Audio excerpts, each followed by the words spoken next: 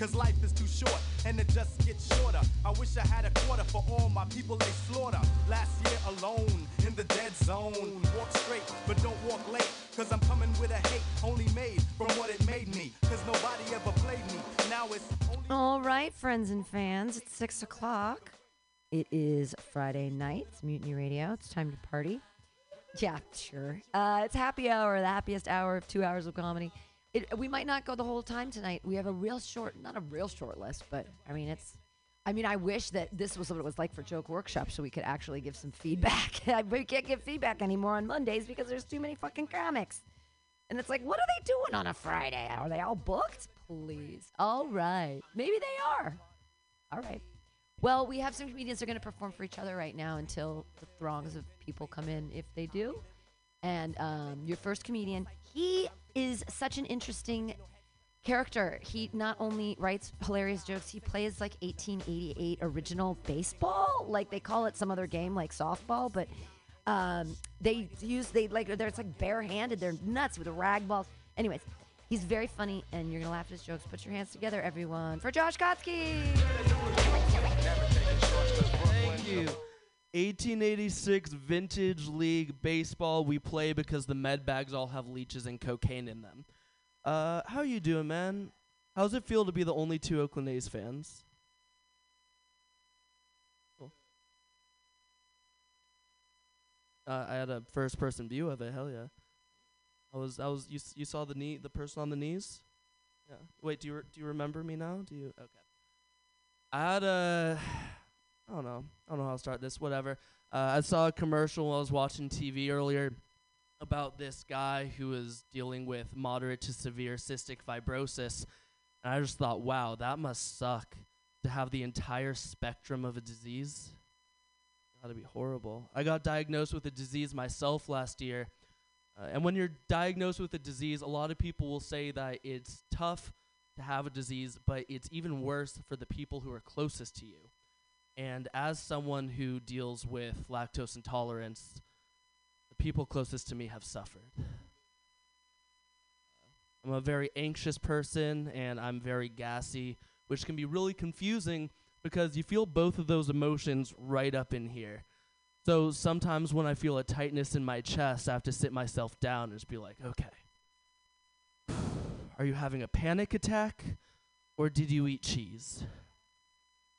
I'm very anxious. I have to ask my girlfriend all the time if she's breaking up with me because I'm terrified of that. Last time I asked her, she was like, Josh, breaking up with you is the last thing I want. So it's on her list. She just has some chores she needs to do first, you know? I hope she doesn't break up with me because I love her and because I can't afford my marina apartment without her and because I don't want to have to be single again. I have no idea how to flirt. Here's how bad I am at flirting. In college, I was in this fraternity. And every week we'd hold parties. Every week I'd flirt with women. Every week I'd get rejected. And in my senior year, this girl comes up to me and she's like, Josh, thank you so much for having us. It's just so nice to be somewhere where the guys aren't all just trying to sleep with us. I'm so bad at flirting, I accidentally made my fraternity a safe space for women. I was, applause breaks with 3 people. Sorry, 4. I was in a fraternity, and we didn't do anything, but it's, I don't know. There's like this vibe around fraternity guys that's kind of hard to shake off. Like a buddy of mine went to a party once, and we brought a beer bong and a backpack full of beers, and we were just trying to have fun. So we were like, cracking these things into the beer bong and drinking them, and we were offering the drinks up to people. And this girl asked if she could do it. So we were like, yeah, sure. And we crack the drink in front of her, and we pour it, and she's about to start drinking it. And then this guy off in the corner goes, they probably roofied that thing.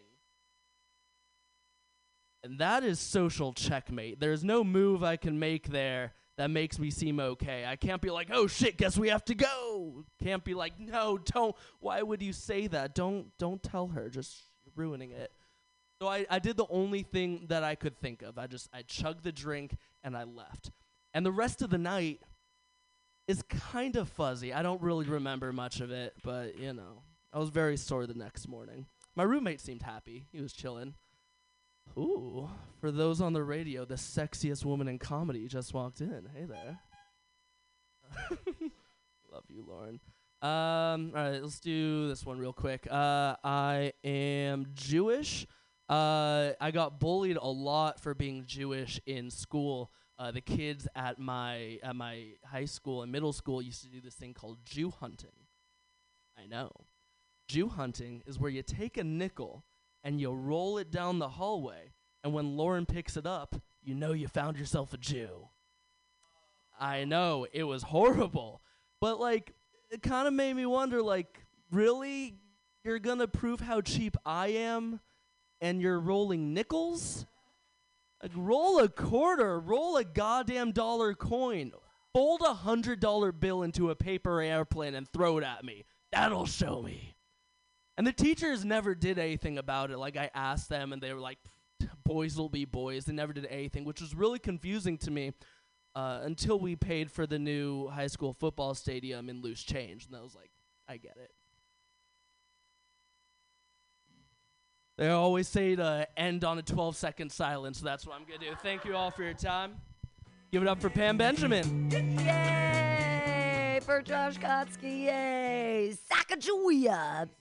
Sock it to him. Have fun playing your wild, wacky game.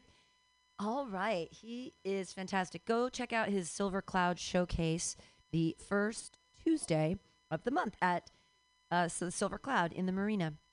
All right. Your next comedian. Clap your hands in a wild, slappy-like motion for Anurag Papalo. Yeah.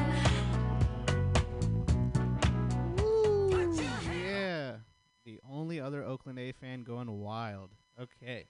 I'm at a weird point in my life. Like 4 years ago, I looked like a normal, innocent boy. And like now I look like an active threat. You know? Like, people see me and they're like, I think that's the guy from the Amber Alert. I think we should call the cops right now.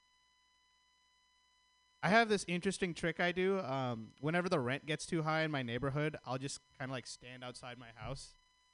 And, like, 2 white families move out, and everything goes back to normal. It's fucking amazing. I love it.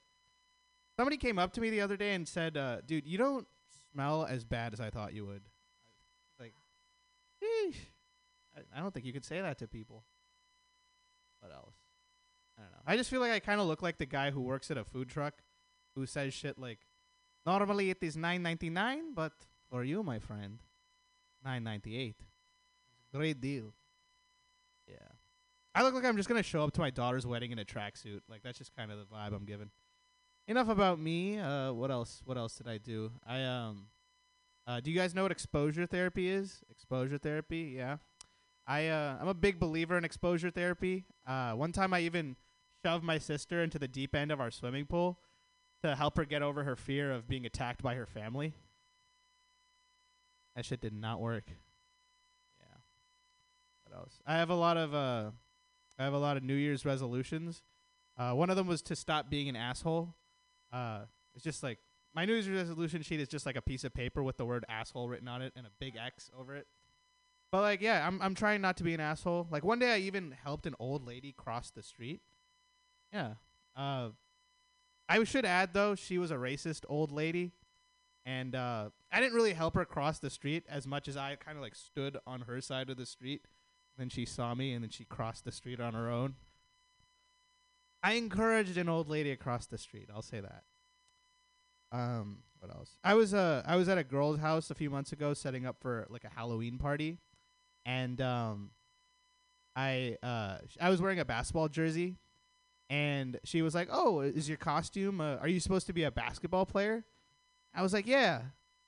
"Are you supposed to be a goblin?" And she was like, I haven't put on my costume yet, so I haven't been to a girl's house since. Okay. What else? Did I have anything else? Oh, yeah. Okay. Have you ever, like, whenever you hear someone say, this is the best day of my life, this is the best day of my life, it's usually, like, a good day for them. Like, it's like the birth of their child or, like, their graduation or something like really amazing, and you feel happy for them. You feel happy for them when they say, this is the best day of my life. But recently I heard somebody say, this is the best day of my life, and I like immediately felt bad for them. You know, like I was like, dude, we're in at Denny's right now. It's 3 a.m. Our waitress is missing most of her teeth. Like, I'm pretty sure the guy in the corner booth is dead. Like, there's like 5 different people in here wearing eye patches. This should not qualify as the best day of your life. I don't know. And if it is, just keep that shit to yourself.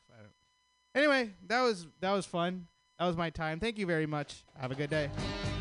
It's gonna rock. Never underestimate the power of Moons Over My Hammy.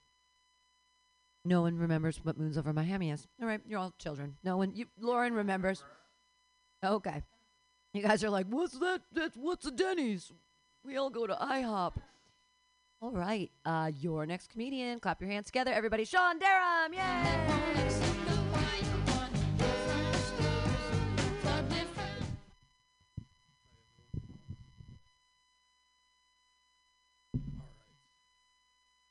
About me. Could not open my foreskin until I was 15. It wasn't like closed at the end. It was one of those situations. You know when you're putting on a turtleneck and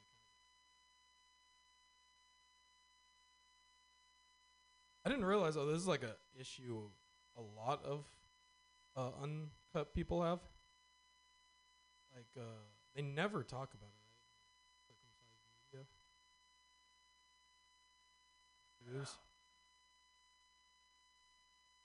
But I did have to get it opened by a medical professional. It was my dentist. I didn't question do anything for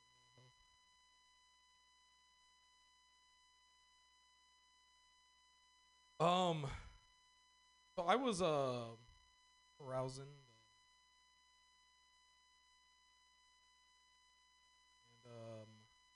I will say I'm not really into like weird shit, like more like family friendly. Or open a broken family, like whatever I can get. But I got that warning. Have you guys seen it? Like it was like, are you 18? Right, and I was realized like, who's that for? Honest teenagers. Because like, who's gonna see that and be like, oh shit, I didn't realize this wasn't porn for kids my age.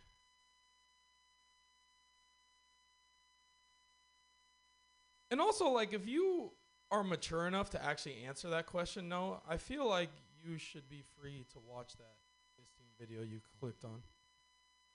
That's my opinion. But I will say I do kind of like that they're looking out for the kids like that. It's nice. I always say, you know,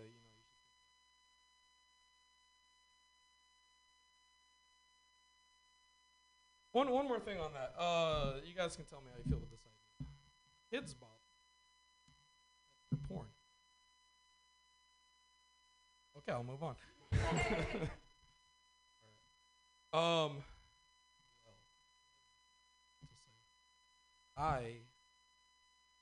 from Northern California. I was actually father. My mother took a clean. I was born in January actually, which if you don't know is 9 months April. So I was either conceived during a wild 420 or my father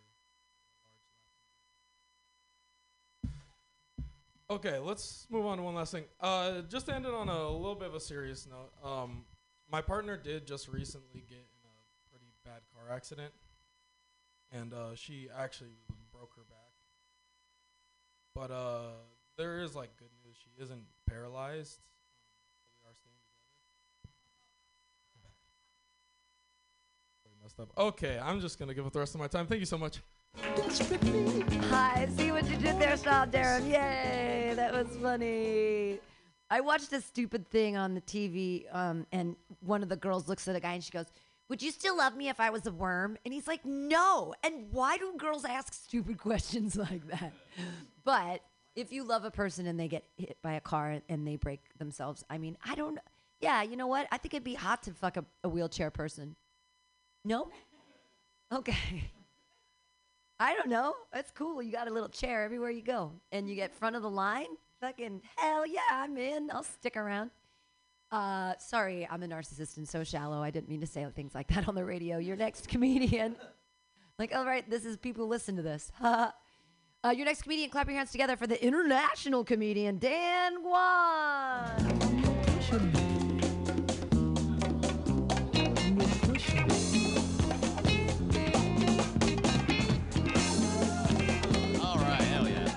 Oh, thanks for that's called stalling. That's how you buy time. That's how we do it. All right. That's why you gotta get a new phone. That's how it works. All right. Some things about me, guys. I have long hair. Yeah, we fuck with guys with long hair. Yeah. I know you literally fuck guys with long hair. I know that for a fact. I wasn't pointing at you. You are hiding the fact that you fuck guys with long hair. Never mind. No, I'm kidding. It's cool. It's cool. I actually think more men should grow out their hair. Like, I think that's a full blank statement because lately when I've grown out my hair, it taught me a lot of hardships that women go through. Like, ladies, you guys never told me how hard it is to maintain long hair and how much fun it could be, which is why now exactly when I'm like hooking up with someone and she says, pull my hair, I go, me too. Like, it's just, so now I'm a feminist. That's how I do it. Cool. All right, cool. Let's see, speaking of dating, a lot of times my friends will ask me, they're like, hey, Dan, like, what do you look for in a partner? And I came to the recent conclusion that my future spouse has to be fashionable, full stop. Has to be fashionable. Because as a guy who also wears a lot of, like, fashionable items, I don't want to look like the guy that just settled. You know, like, it's just, like, it'd be really weird if, like, I came out with the whole designer outfit. She came out with, like, a Google hoodie, and they go, we know how he bought that outfit. You know, it's just, okay, there might be something there. Anyway, I recently made a conclusion that I think all right, let me scratch that. I actually, I think I recently made the conclusion that I think white people take cultural holidays too seriously. You know, especially white women. And I get it, right? You guys are too excited about celebrating the holidays. You want to be a part of the fun. But I think sometimes white women take the holidays way too seriously. Like sometimes wearing dashikis for Kwanzaa, wearing sombreros for Cinco de Mayo, doing a Santa Con for Christmas. Santa Claus ain't even a real person, which is so crazy. Yeah, one day I was walking by this party at a bar, and I saw a whole bunch of white chicks rocking a bunny suits. And I asked the guy, I was like, oh, is Easter around the corner? And they were like, no, they're celebrating the year of the bunny for Chinese New Year. I was like, what? Okay, you guys, all right. No, we're going to scratch that joke. Never mind then. Do it for the culture. Do it for the culture. Let's do this. Okay, cool. So I recently came out of working from home. Now we're going back into the office. And I think one of the funnest things that people always say is, oh my God, you look taller than I expected. Recently, one coworker I met for the first time, she goes, oh my God, you're shorter than I expected. Which is kind of bizarre because it's almost like if I ask somebody, hey, why do I give short king energy? And it's because you were screaming at the whole entire virtual meeting. And I'm like, I was on mute the whole entire time. How could you even tell? Okay, cool. All right, this is called a bombing run, guys. This is called a bombing run. Thank you, Pam. All right, one last joke. I think we need to increase positive representation of Asian men. You know, and I think we've done a lot of great strides. I moved to California recently. I didn't realize that you guys really like Asian men out here so much. Like I recently saw an ad the other day that just said, "Are you a strong, smart, positive man?" And it showed an Asian man on the front. Then come on down to the Northern California Sperm Bank. That's where we need you the most. And I'm like, oh, no wonder I see so many half Asian kids walking around here. That makes so much more sense. Okay, cool. I've been Jimmy O Yang. Thanks so much, guys. Bye. Hooray for Dan Guan. Yay. Yay. Yeah, I couldn't believe when I found out that Keanu Reeves was half Japanese. I was like, why have we not been touting this about forever? Like, it's a fucking secret? Why would it be? I was like, damn, 'cause Keanu Reeves is one of the hottest men alive. And anyway, okay. Back to the list. And Kavita has not made it. Is she hovering by the door? She is not. Put your hands together for your next comedian, everybody. It's Brady Pearson.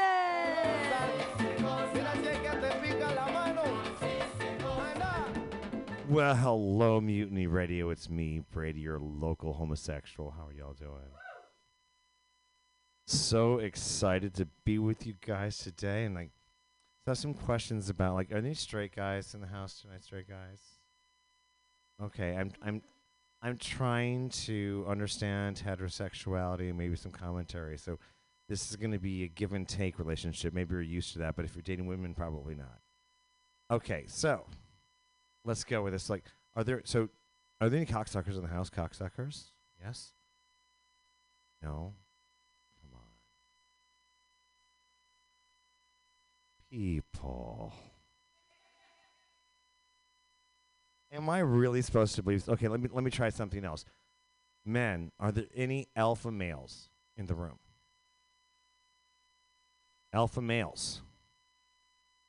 Okay, now I'm old. Okay, and I'm trying to understand what's happening.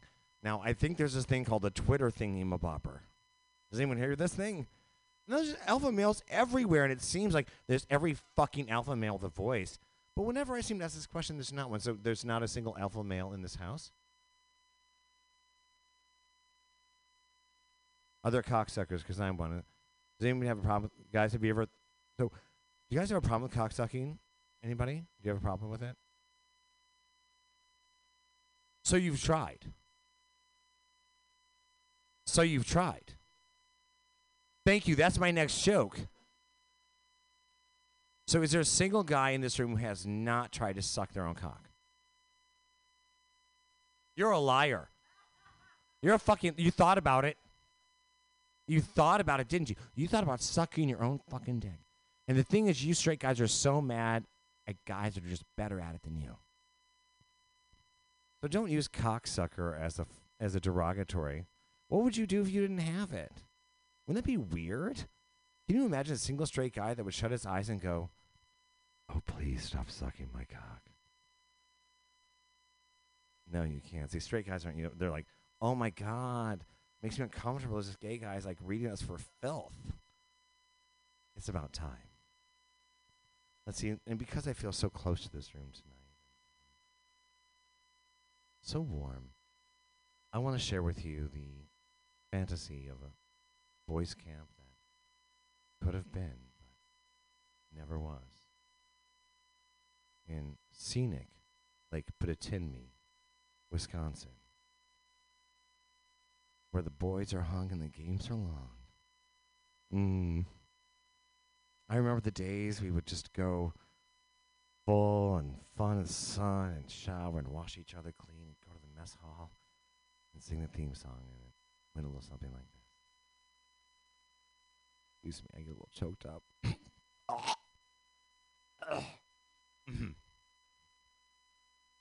Oh, I love you, put it in me.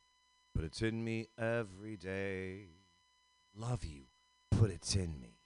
Put it in me all the way. On your shore. Put it in me. I am yours. You. Yeah, yours. Put it in me. Put it in me every day. Thank you. I'm Brady. Brady Pearson, everyone. Hooray. All right, I'm really excited for your next comedian. Clap your hands together for Lauren Kraut. Yay!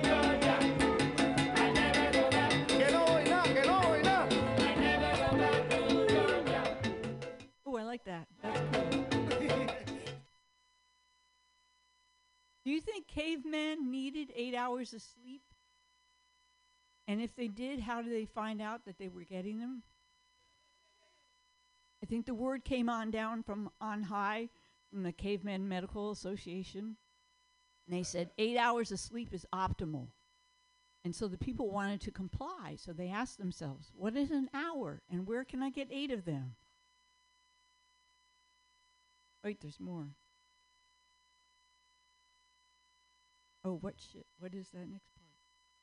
Hold on. New joke. New joke. Where can I get the 8 of them? Oh, when Caveman Mother says, Bam Bam, go to sleep now, and you wake up in 8 hours. I used to know what 8 hours was. Let's see. We'll just sleep until your father gets home with the boar. Then it'll be time to eat anyway. But, Mommy, what if Daddy only snags a little bird like he did last time? Your father is many things, Bam Bam, but a good provider is not one of them. Still, he's a tiger in the sack, and so that's good enough for me. So we'll figure out this 8-hour thing and another joke. Thank you. That's good. All right. Here's one that's all typed out. How we talk is amazing when you think about it. You have an idea. You have an impulse to communicate something to someone, and you have an idea, and it floats out as words out of your mouth on the breath. And you have this communication with people, which is like magic. And when it doesn't work, when there's miscommunication, that's where the fun begins. Because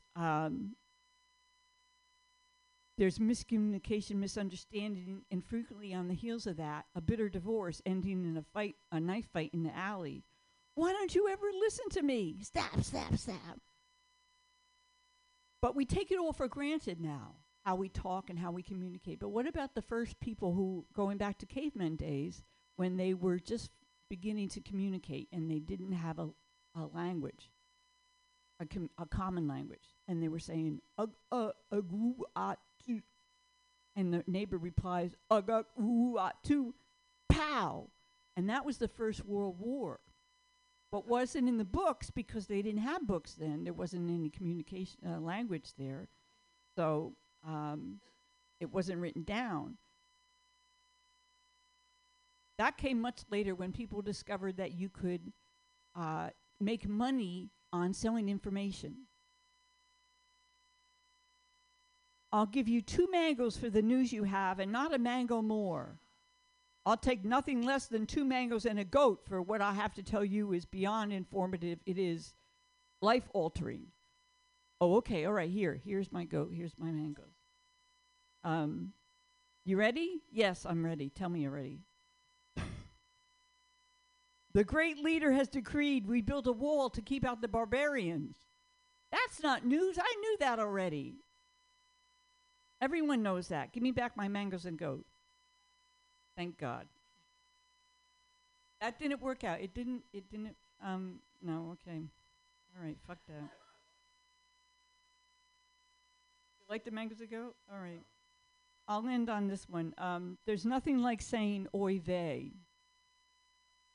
There's nothing like it. You can say fuck you or oh fuck or fuck this shit. Well, maybe fuck you. Maybe that's okay as oy vey. But oy vey says calamity. It says frustration. Oy vey, my car. Oy vey. It says heartache and foreboding. Oy vey. I dropped the toaster in the baby's bathwater. So guess what we're having for dinner tonight? Oy vey, that took a dark turn. Okay, pizza. We're having pizza. All right, thank you. That's all my time. Yay, Lauren! And all new jokes. Working out the new stuff at Mutiny Radio. All right. Your next comedian, what a tall drink of water. Put your hands together, everybody, for Sam West. Yay! So I try to be hip and think like the crowd. In my head a little bit the past few weeks. Let's start off with some deep thoughts.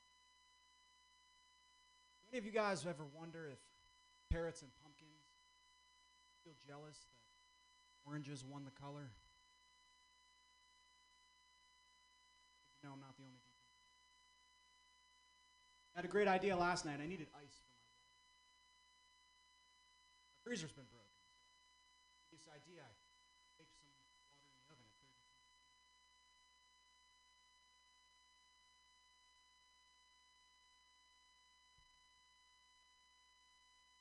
The ice last night. Here's what happened to vacuum. Got a problem with household. But I was vacuuming, had the headphones cranked up real loud. So loud that I never realized that vacuum cleaner had been off the entire time. All I could think was, fuck, man. Just gave my house a 47-minute belly rub.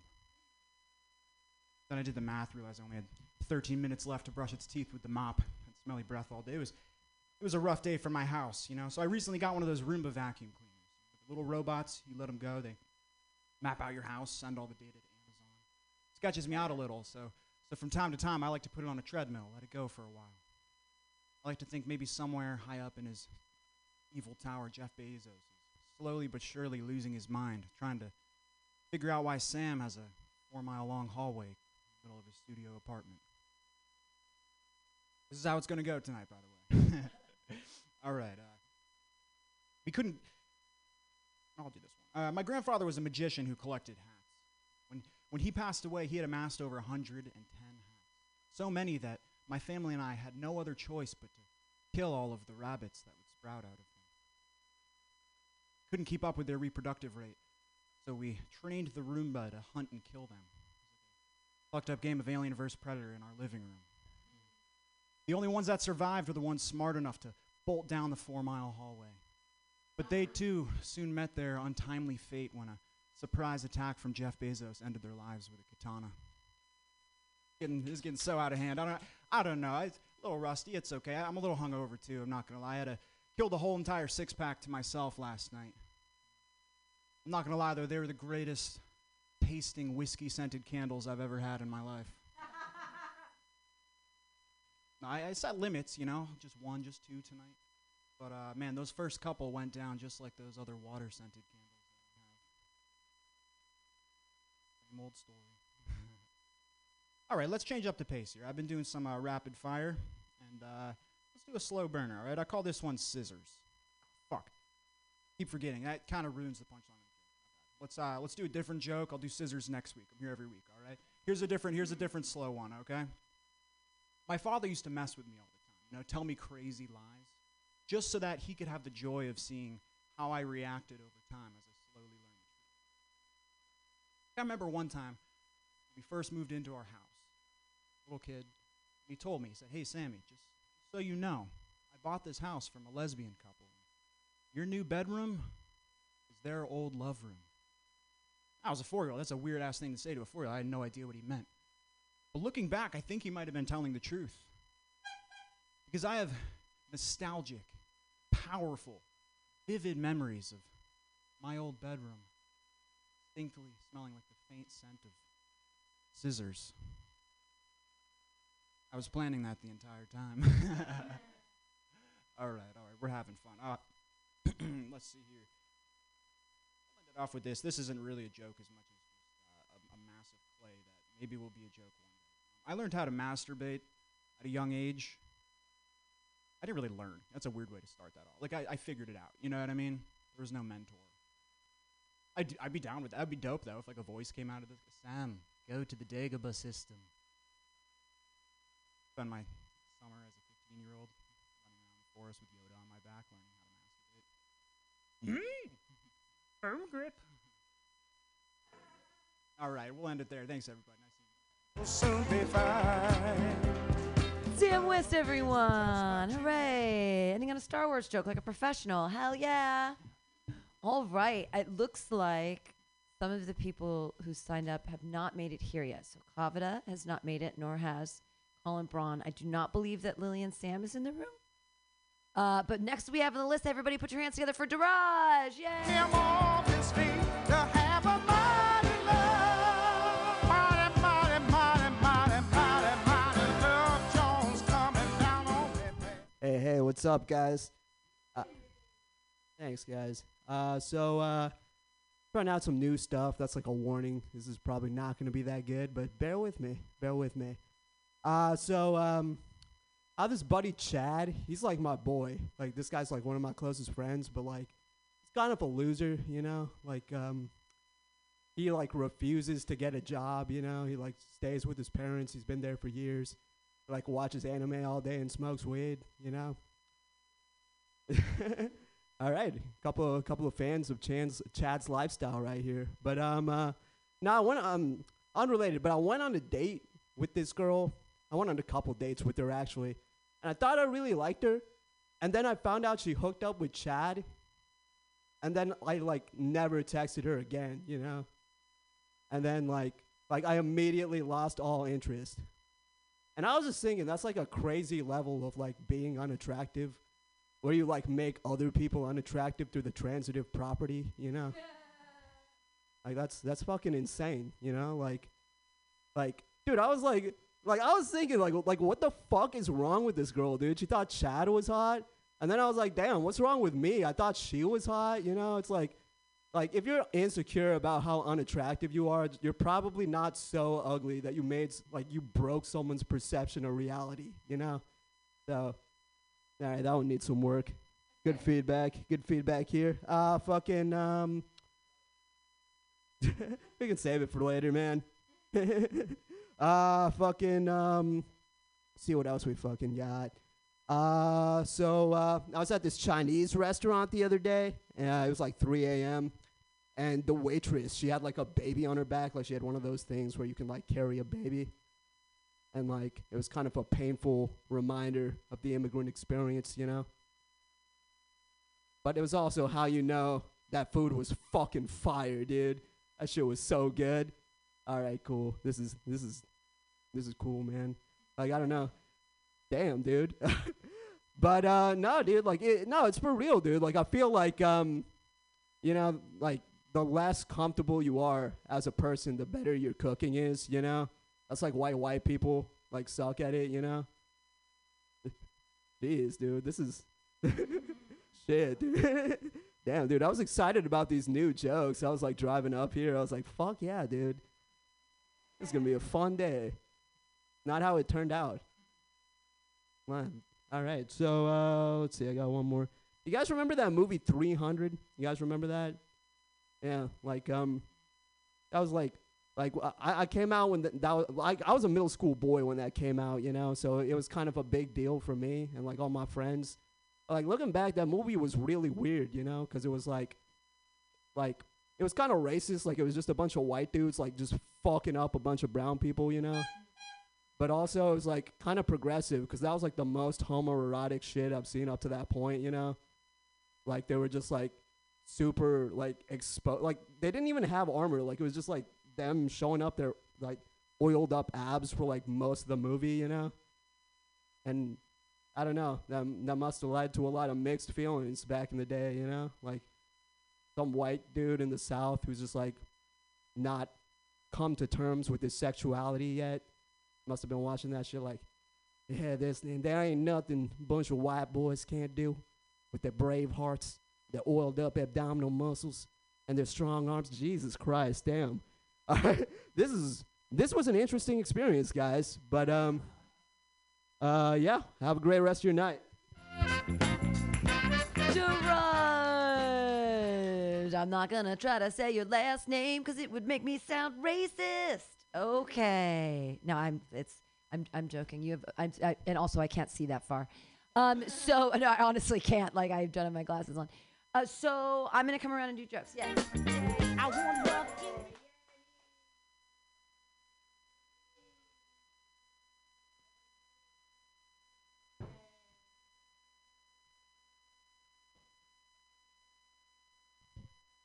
Are the four of you significantly freaked out? Our third row here.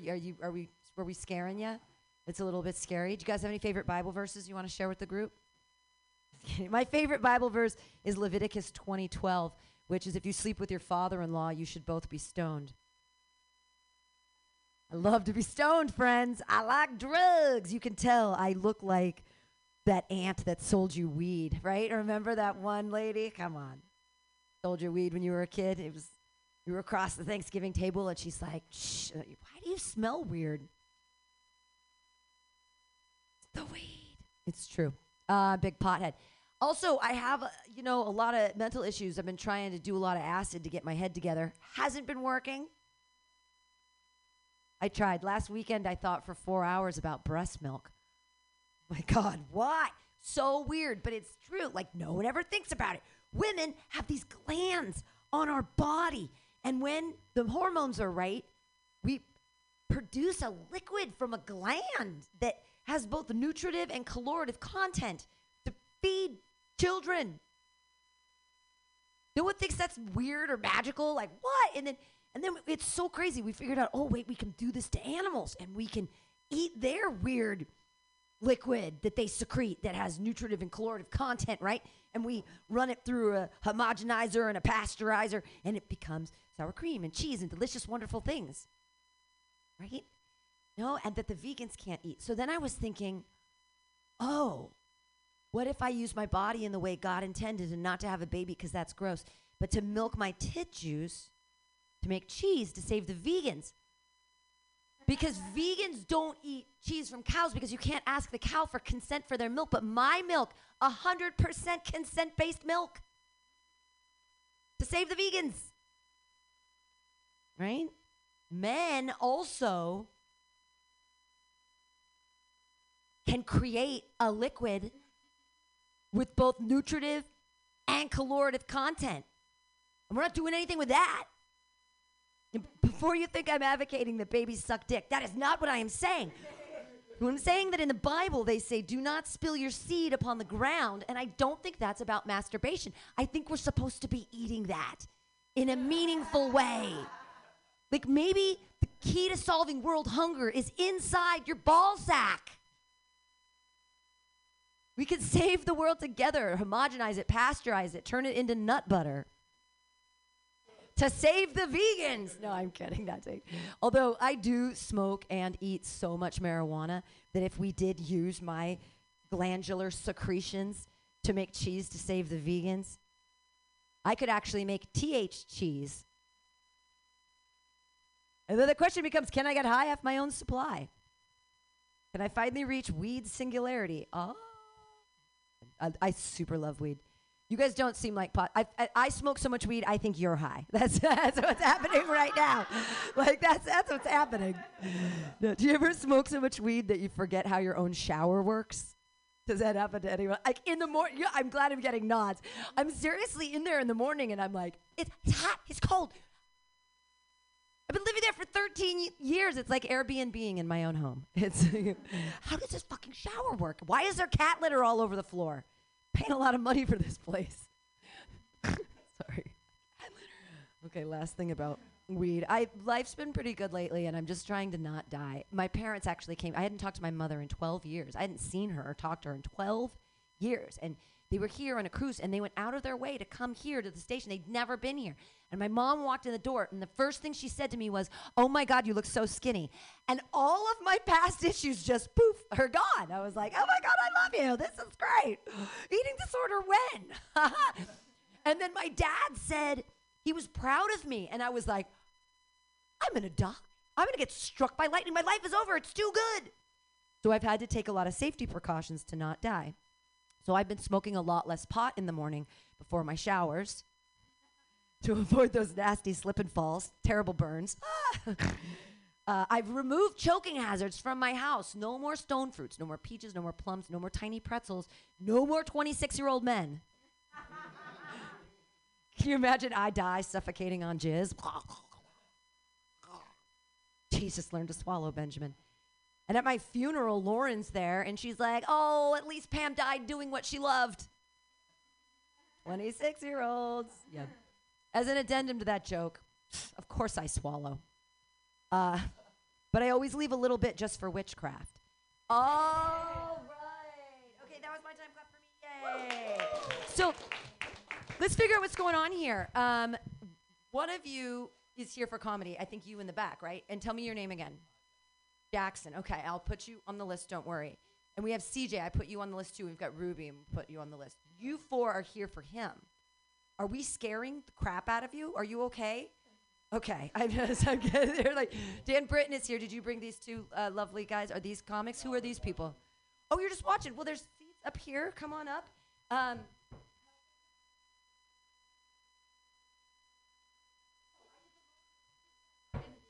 I didn't realize you were doing comedy.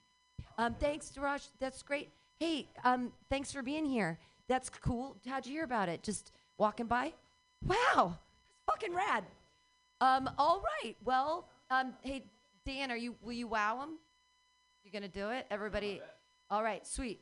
Put your hands together, because I'm gonna go mess with the list, put everybody on and stuff like that. Put your hands together, everybody, for Dan Britton. Yay! What's my favorite word? Let's try this. Is this a Bay Area crowd? No. This is a geographically challenged crowd. Let's stop. Come on in, white people. Come sit up front. The girl with the red hair is like, all right. My name is Dan, and I just want to say I fucking love ladies. I love the ladies, but this may be an entire set of me hating on my buddy's girlfriend. So praise yourselves for that. Last weekend, I was over at my buddy's house, and we're watching the NFC Championship. My 49ers are fucking imploding in front of my eyes. And look, I'm not saying don't watch football games with your buddy's girlfriends in the rooms, but don't watch football games with your buddy's girlfriend in the rooms if your buddy's girlfriends don't watch football. My team, who I was anticipating going to the Super Bowl, is fucking imploding in front of me. I'm pulling the hair out of my head, and she's asking, does New Hampshire have a football team? No. No, it does not, nor does it deserve one. Does Jerry Rice still play, or is he retired? No, he's retired. Well, when did he retire? 2002. Okay, so this joke is going great. You guys love this shit. All right. I have to say, one of my favorite parts of my buddies being in a relationship that I get to be a part of is asking them, how did you all meet? Because it's two totally fundamentally differently told stories. I asked my buddy Chuck, like, hey, how'd you guys meet? Met her at a bar. Girlfriend's ever in the room. It's always the same reaction. Why don't you tell the whole story? And guys are so dumb, they're like, what? Okay, Amber, tell the whole story. Okay, so I was born in 1993. And I went to UCLA, well, for a year. And then I was like, I didn't really like it. I wanted to transfer, so I went to Georgia. And then I realized I liked it there even less, so then I went back to UCLA, study marketing. So where does he come in? I'm getting there. So I have this friend, Claudia, who I went to school with like since I was in 5th grade. We were best friends since 5th grade, except for the 1 year where she was on my fucking soccer team, and then she was like totally stabbed me in the back one game. But like, anyway. So I'm at UCLA, and after school I'm thinking, what am I gonna do? I don't know what I'm gonna do. I don't want to live with my parents. I don't want to go to Nicaragua. How'd you guys meet? Okay, so I was out one night with my friend Claudia. This was couldn't have been 2014, maybe 2015. Because 2014, that was whenever she was in Theta Delta Chi, right? Where are we in this conversation? I'm getting there. Okay. So I was at a bar, and this guy walks in, right? And I'm there with my friend Claudia, and I turn to my friend Claudia, and I'm like, wow, Claudia, that guy's really cute. And she's like, wow, yeah, he really is cute. And I'm like, you think he's going to come talk to us? Or, like, should we go, like, do I look okay? Like, yeah, you look great. Don't worry. So then we're standing by the bar, and then these other guys try to talk to me, and I'm like, I don't want to fucking talk to you. I want to talk to this other guy, but he won't fucking come up and talk to me. So then a bar fight breaks out, and then 6 people get shot. But then I'm one of the witnesses, right? So they take me down to the police station, and then they have like a line of people where they're like, pick the guy who was the one with the gun, who did the shooting. And lo and behold, who's holding sign number 4 in this police lineup? That same cute guy. So I say, officer, it was number 1. And by the way, can I have number 4's phone number? Just kidding. Didn't happen like that at all. Okay. How did you meet? How? Well, fine. You don't like the way I tell the story. I'm not going to tell you the story, okay?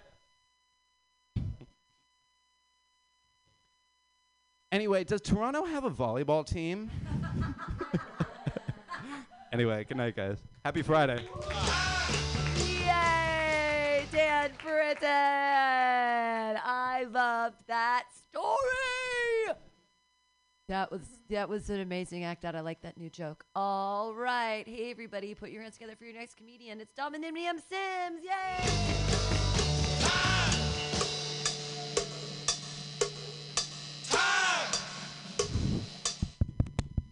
Hello. Hi. I guess. All right. Fuck you guys too. Jesus Christ. It's just common courtesy, you know. That's all. Fuck off. So I'll tell you guys a real quick. Yeah, you. I'm just kidding. I have some old jokes and I have a new joke. It's been a while and it's not easy to do this. If you haven't been up here before, it's not easy. So here we go. So what's a drug addict's favorite movie? Speed. Yeah, Speed. That's right. Why is the ocean salty? Because the sky is bigger. Yes, that's right.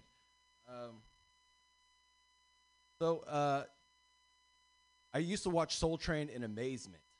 All right? The force, the power of the dancing was like watching ancient people performing ancient seances. And it could be why people believed in voodoo.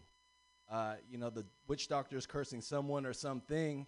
In the background's their Ooga Booga friend hopping around with all kinds of ridiculous athleticism and flashing all kinds of crazy facial expressions. All right, I'm going to go to another joke right now. So you guys are familiar with the Escape from Alcatraz triathlon? It's an event where 2,000 athletes start at Alcatraz. They swim 1.5 miles in cold, choppy water till they get to San Francisco. When they get to San Francisco, they ride a bike through the hills for 18 miles and then finish the race running an 8-mile trail. Years ago, a 40-something-year-old who's not so handicapped for missing one arm placed in the top 20. He was interviewed after the competition, and the guy was quoted saying, "I would have finished sooner if I wasn't swimming in circles at the start." All right, so I used to watch Soul Train in amazement. The force and the power of the dancing was like watching ancient people performing ancient seances. It could be why people believed in voodoo, watching Ooga Booga friend hopping around.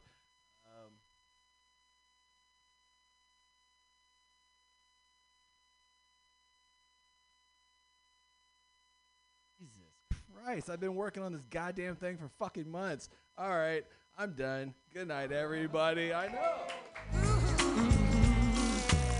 Hey, Dominium Sims. This is hard to do, everybody. It's good. Thanks for doing it and putting in the time and trying. And yay, your next comedian is, the new, what's even the term? What's the name we gave you? The media director. Is that the right word? I don't know. But she works for MutinyRadio now. Put your hands together for Emily Rudolph. Yay!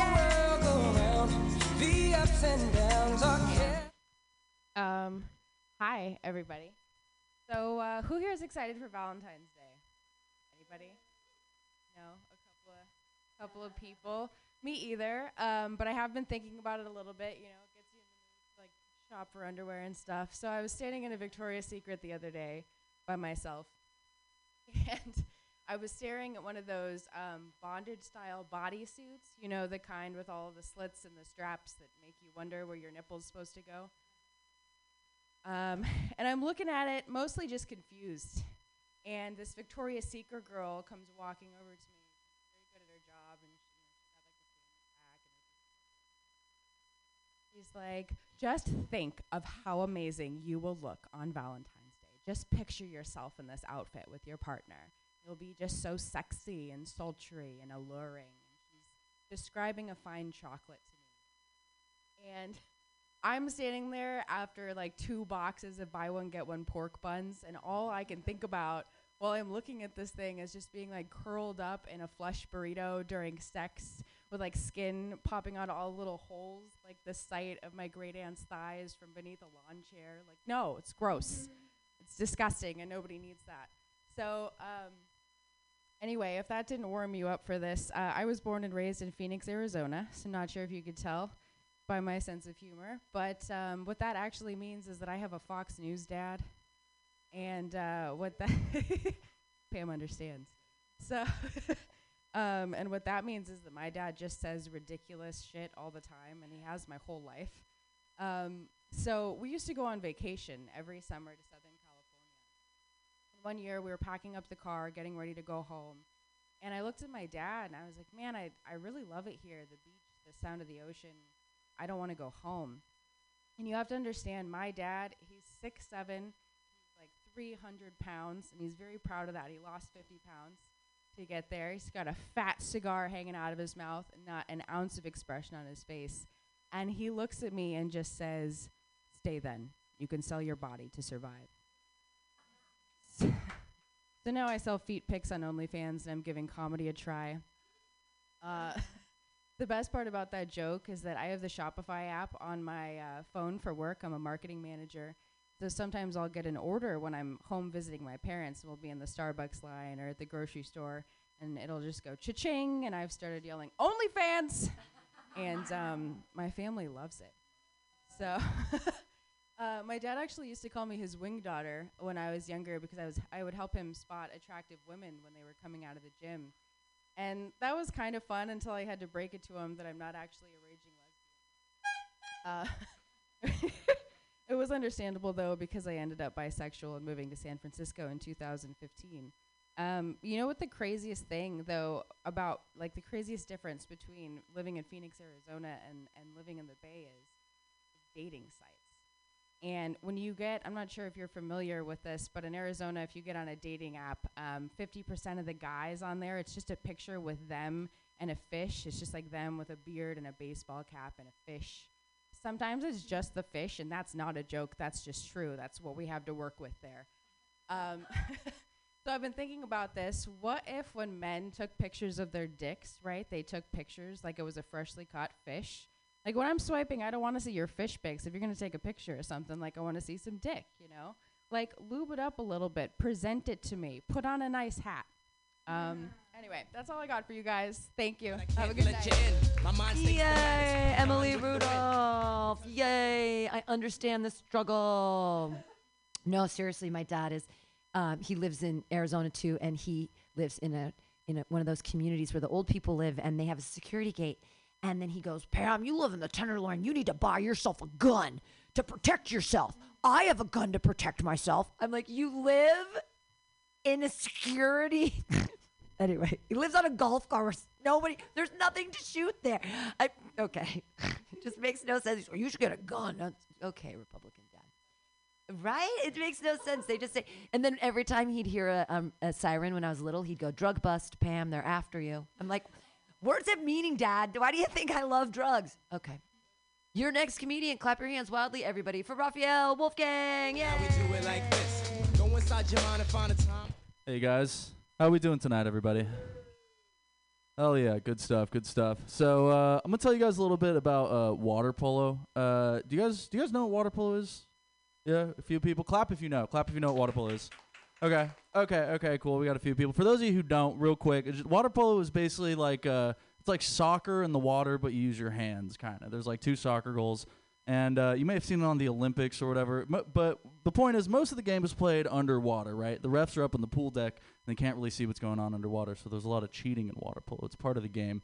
So there's a lot of like punching, there's a lot of like, scratching. But if you like really want to hurt your opponent, you really want to get one up on him, you can't really punch him because the water will sort of slow down. So what you do is you squeeze his balls, grab his balls and give him a good squeeze. And that is 100% true, by the way. I wish it wasn't, but I've been grabbing balls competitively for like 15 years. Yeah. Like the first time I got my balls grabbed, I was 10. And that had nothing to do with water polo. But the second time I got my balls grabbed, I was 13, and that hurt a lot. Let me tell you, the first one kind of felt good, but the second one hurt, and that one really hurt bad. Getting your balls grabbed is a little bit like getting nuked, because there's nothing you can do about it. All you can really do is just nuke them back, and then you have a kid with a birth defect one day. And I was telling my girlfriend about the ball grabbing the other day, which completely killed the sex appeal of me having been an athlete. But I told her that about the competitive ball grabbing, and she goes, "Do you count those ball grabs?" And I was like, what does that mean? Like, what do you mean? She goes, do you put those ball grabs in the same list as the women you've had sex with?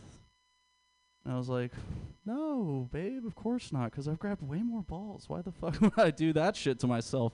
Why on earth would I? Not because, like, I'd be bisexual. Let's do a little math, actually. I've had sex with 3 women, and if I count the 400 balls I've grabbed, that's gay, right? Isn't that just pretty much just gay? That's not bisexual at all or anything like that. That's not fucking 3. And that's 400 pairs, so that's almost 1,000 balls. And fucking 3 pussies and 800 balls. It's not the ratio of a straight man at all. That's the ratio of a gay guy who's had sex with a few trans men, maybe, but not the list of a straight guy. If you saw the list in person, I'd be like, I can't even like defend myself. I'm like knee deep in like a Chuck E. Cheese ball pit of testicles, and you're just like, hey, you're gay, right? And I'm like, no, wait, no.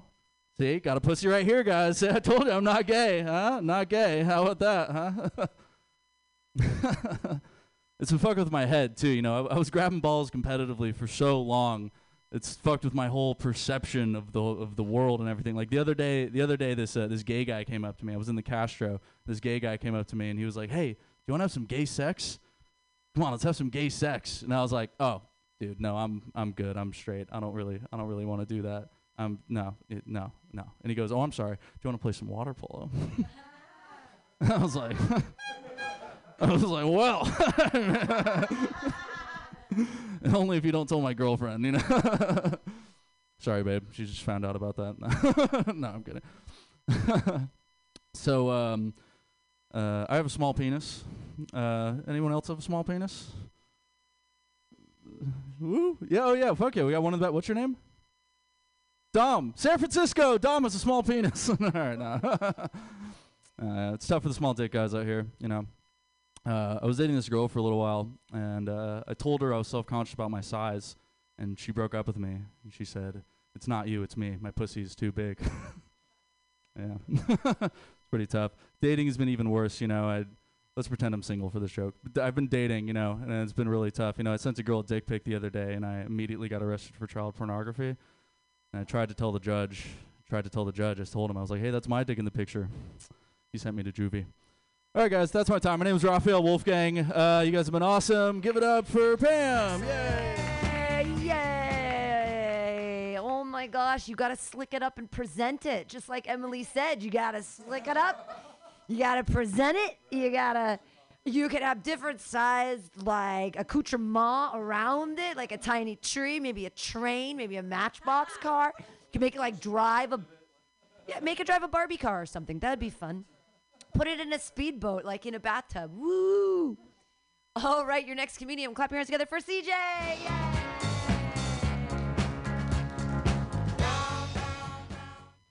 Jackson. Thanks for coming out tonight, everyone. I'm officially celebrating being 2 years clean from dick. Thank you. I am very brave. No, I am bisexual, which means that I'm socially lesbian but fiscally heterosexual. Really, I'm into anyone who will pay bills or eat box, you know? Like, I like girls that look like boys, and I like boys who let me slip a finger in. There's a stereotype that bisexual people are promiscuous, so I want to clarify, like, I'm not a slut because I'm bisexual, but it certainly helps. It's tough, though. Like, there were no queer adults in my small hometown because they were all brutally murdered. So I try to be a good role model, you know, when I'm like walking out around with my girlfriend in public. I like to hold her hand. But the problem is that my girlfriend wears boy clothes and she's about this tall. So I look less like her girlfriend and more like her nanny. You know, like, it's not saying queer rights as much as it's saying someone needs to call Child Protective Services. Why is she grabbing that little Mexican boy's ass? No, por favor. Everyone always asks me, you know, no one's ever asked me this. CJ, what is it like to make love to a woman with a strap on?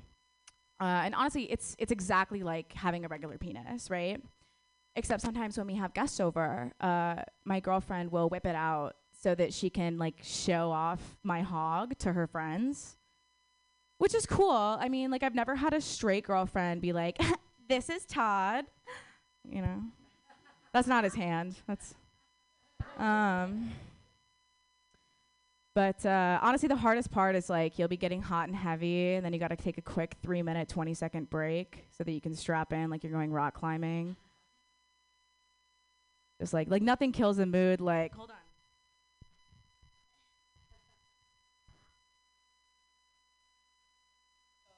Sorry, this is covered in dog hair. Do you want to? Why do I have to wash it if I'm already doing all the work? I do think it's funny when straight men say that dykes dress like ugly women, because straight men dress like ugly dykes. Like, why are you as a man wearing flannels and cargo shorts? You know what I mean? That's cultural appropriation. But my favorite part about being a woman is when like random strangers will make comments about your body, like you're a walking TikTok. Like, and I never know how to respond to somebody who skips the name exchange and goes straight to my ass like an untrained terrier. Like, I was walking down the street the other day, and this guy like rolls up next to me in a wheelchair, and he goes, "Nice legs." He said it like that out loud to me. "Nice legs." I was like, "Why did you want to borrow them?" Like, they're great for walking. I went to public school in Wisconsin. It was really hardcore. I mean, we didn't have like critical race theory. They were teaching us wilderness survival skills. You know, archery, axe throwing, ice fishing, cave diving. It actually might have been a pipeline to the show Naked and Afraid. If you've never seen it, it's a reality television series about severely underqualified white people who try to survive in the wilderness for 3 weeks in a place where people already live. I would have fucking crushed it on Naked and Afraid. I would have been like, "I'm Courtney Jean. I'm from the meth capital of Wisconsin. And my dad taught me how to disembowel a white-tailed deer when I was 13 years old." So that's my time. Thanks, guys. Yay, CJ! Wilderness skills. When the apocalypse comes, I'm finding you to build me a fire. All right, speaking of fire, he brought the audience, everybody. So he's fire clap in appreciation, other comics, for Jackson. Yay! We got to live together. Hey guys, I'm Jackson. I'm really new to this, so I'm pretty nervous, and it's my first time performing in front of my friends also. Thank you guys. Fortunately for me, this will be over quickly, just like my other first time. When I was in college, I was in our school's startup program, which is basically a code name for a bunch of nerdy engineers who thought we had social skills. And one time we went on to New York for a trip with the school's investment club. And all the members of the investment club were your stereotypical finance bros. Sweater vest, my dad will sue, jerks off to the stock market every morning. And when we were in New York on one of the subway rides, I was sitting next to this very good-looking fellow from the finance club. And I was just kind of talking to him, and he started showing me all the Tinder matches he got since we got in New York City. And all the girls that he matched on Tinder with were drop-dead gorgeous, 10 out of 10. I was very pissed off. Because little did he know, I also downloaded Tinder before coming to New York. And I've been furiously swiping. And all I've gotten was 3 matches. The first one was homeless. The second person tried to scam me into a green card marriage. And the third one was my cousin. But it's all good now. I'm in a very happy relationship. Our kids might be missing a couple of chromosomes, but you know, no love is perfect. So going back to my conversation with God, this guy was sitting next to. After I saw his Tinder matches, I instantly decided I need to fuck with them. And luckily for me, during this trip, I was the one in charge of our food schedule. So I kind of took our, very friendly food options of bagels and pizzas and threw that immediately out the window. And I took a beeline straight to Chinatown. And now I took out my patented method for finding a great Chinese restaurant in America. First, it cannot be above a 4-star rating on Yelp. The house score has to be a B or below, and the cherry on top is when a white elite yelper calls the staff rude. And once we got to the restaurant, I basically called the waiter over and started to order a combination of items that people usually only put in dog treats in America. Your chicken gizzards, pig uteruses, bull penises. And when the food arrived onto the table, the guy I was sitting next to, the very good-looking fellow, he looked very concerned. A bull penis tend to do that on the dinner table. And he kind of asked me, he's like, "Hey, Jackson, so what is this dish?" And I kind of kneeled down and looked very close to him in the eye and said, "This is very important to my people and culture." And he looked back at me. I was like, "Oh, God damn it. Now I'm stuck having to eat." And checkmate, bitch. So basically looked at the dish, hesitated a little bit, and what I'm about to reenact now is very similar to tonight's theme of a lot of male genitalia jokes.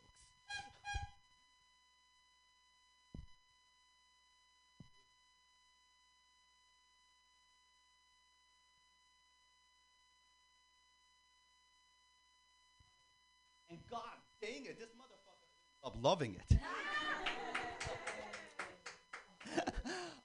So on the bright side, I now have a new friend who's very, very rich. And on the bad side, every time I meet up with them now, we have to share a bull penis together. That's it for me. Thank you guys very much. Keep your hands clapping for Jackson, everyone. That was fantastic. Yay. All right, we've got 2 comedians left for you. Put your hands together right now, everybody, for Ruby Nichols. Just a hustler in spite of myself. I know I can breathe. Hi, you guys. I have some new stuff I'm working out, so hopefully you'll like it. Any nerds in the audience tonight? Like nerd, like super nerd? How nerdy? How nerdy do you think you are? No, I'm asking you, like Emily, right? You're right in front of me. I'm looking exactly right at you. Yeah? What do you got? Is that nerds? Did you go to Jeopardy tryouts ever? Fail. Okay. Who's next? Jeopardy tryouts? Did you ever go to Jeopardy tryouts? A tryout to get on? That's nerdy as fuck. Yeah, but okay. All right, fail. Jeopardy. I've been to Jeopardy tryouts. Oh, yeah. You go to the tryouts, you take the test. They ask you to go up. It's cool. It's cool as fuck. I never got on. It was like my dream. I've always wanted to be on a game show to win a lot of money. I have worthless knowledge, a lot of worthless knowledge. And when I was a long time ago, 20-something, I got on the fastest finger for Who Wants to Be a Millionaire. I was all excited. Yeah. And it was all cool until it was like old school cell phones. And I was driving, and at the time, current ex-husband, at the time my husband, driving, and I was like, "Dude, they're calling me." And they were like, "This is ABC Television. Is this Rubina Nicholas?" And I'm like, "Yes, the fuck it is." And they're like, "What is your social security number?" And I'm like, "I'll tell you anything you want to know. This is Who Wants to Be a Millionaire. I'm excited. I'm going to be a millionaire." It's my whole exit strategy from life. And I saw the mountain rock cut, and I know AT&T is a whole fucking asshole up here. And I was like, "Pull over, dude. Fucking pull over, dude. Pull over, dude." He didn't pull over. Call dropped. We're divorced now. That was my dream, Like, I always wanted to be on those game shows. I thought it was cool. I'm a super nerd. I was the captain of the Quiz Bowl team for 2 years. This guy's nodding. Quiz Bowl's fucking awesome, right? I love it when other nerds get together. When I run into other nerds, we stunt so hard, Like those sports dudes, your water polo guy. I went to Villanova. I knew a bunch of those idiots, water polo guys. They're like about that life, right? Like when you guys get together, it's like, "Oh, back in 2008, remember I threw that thing and the other people caught it and everybody cheered, Guys at the bar are like, "Yeah, man, I remember that shit. You're the best. You're the GOAT." You do that dumb shit from high school. Nerd glory days are a little different, right? I met this guy a couple weeks ago. He was like, "Yo, you did mock trial? I did mock trial." I'm like, "Mock trial defense, what's up?" We were the bitches, right? It's great. You stunt with other nerds. I was like, yeah. Mock trial was the dopest because you got to fight out loud, go to court with lawyers and shit. It was cool. Then we started really chopping it up. And I was like, yeah, right, because fuck those Model UN bitches, Trying to make peace out there. We're trying to keep people out of the fucking chair. We did a serious job. Hypothetical witnesses, hypothetical crimes, hypothetical death situations, What else did you have out there, nerds? Odyssey of the Mind? Really? You fucktards? It's a volcano. It's a musical. We built a statue. What are you doing, Odyssey of the Mind? About that, right? You guys do that? You guys look like an OTM crowd. Who's Odyssey of the Mind? Your Odyssey of the Mind? Yeah, this is fucking craziness, right? Like, we're just going to search our own path and make some weird shit. We had a whole, in front of a judge, like, you know, like Judge Judy style. It was cool. I liked it. All right, that's that. I really like that nerd stunting joke. I don't know why. What else was I thinking about this week? I love my mom, but she hates me. So, my name is Ruby with an I, and a few years ago, I ran for office in Pennsylvania, where I'm from, to try to make my mom proud, like, a little bit, you know? And then when my campaign team was putting together, like, my slogan and stuff, I was like, I'm from Philly. I like the love statue. Obama had hope, you know?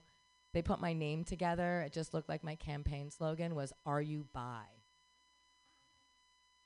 Nothing left but move to San Francisco then, huh? Thanks, guys. I guess action speaks louder. Ruby Nicholas, hooray! That was really great. That was really funny. I can overdork you though. Did you play Magic the Gathering? See? All right. I win the dork game. I have magic cards in here. I still play. Okay, I know, it's sick. I always have tried to trap young men with strange card games and snacks. Strange card games and snacks. That's how I keep the 24-year-olds around. Hey, put your hands together for your next comedian. It's Mo, yay! Oye, y ese pito.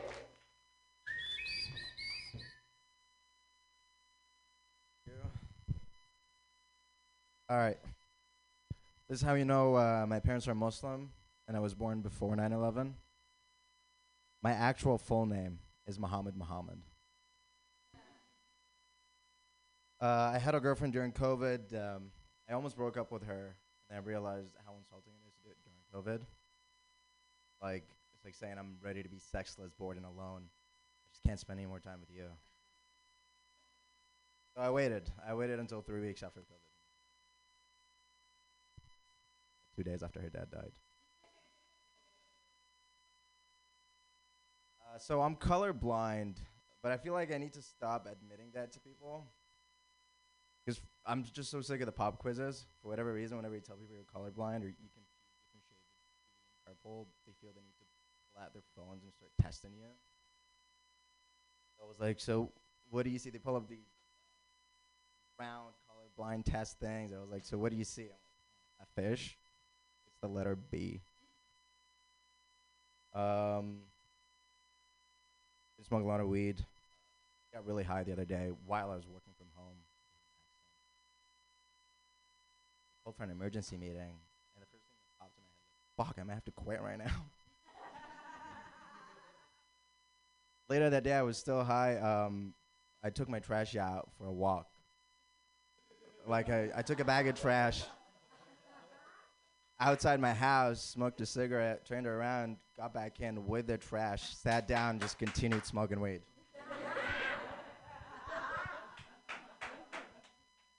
I'm dating an older woman, which is a lot of fun. Sometimes she'll say shit that'll really just throw me off. We were watching the World Cup and Croatia was playing. She goes, "Oh, I remember when Croatia became a country." I'm like, damn, this bitch is older than Croatia? And she tells me she remembers when ranch dressing came out. I try not to abuse it, though, too much, because I know there's going to be some little kids going to come up to me soon and be like, damn, you're older than Facebook? What the fuck? So we're all going to get our turns. That's my time. Thank you, guys.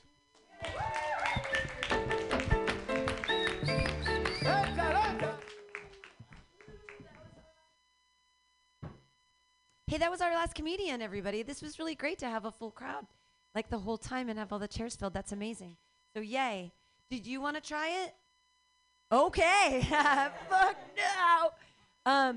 If anyone ever wants to donate to Mutiny Radio, we have this cute little Venmo. You can always Venmo us money. We love that. And we love it if you come back. Again, we do this on Mondays and Fridays at 6 o'clock. So come back. And Jackson, thanks so much for bringing your friends. It's always amazing when you have like real people in the room. It makes a huge difference. You know that. We all know that. And you two people too. Thank you for being here. And you both look like I have abortions older than you. So thank you for, I feel like, no, right? That's got to be true. I had my first abortion in 1995. Yeah, 27 years ago, right? See? Right? And I only have one regret about that first abortion, and it's that I didn't have the kid. Right now I could be fucking all of his friends.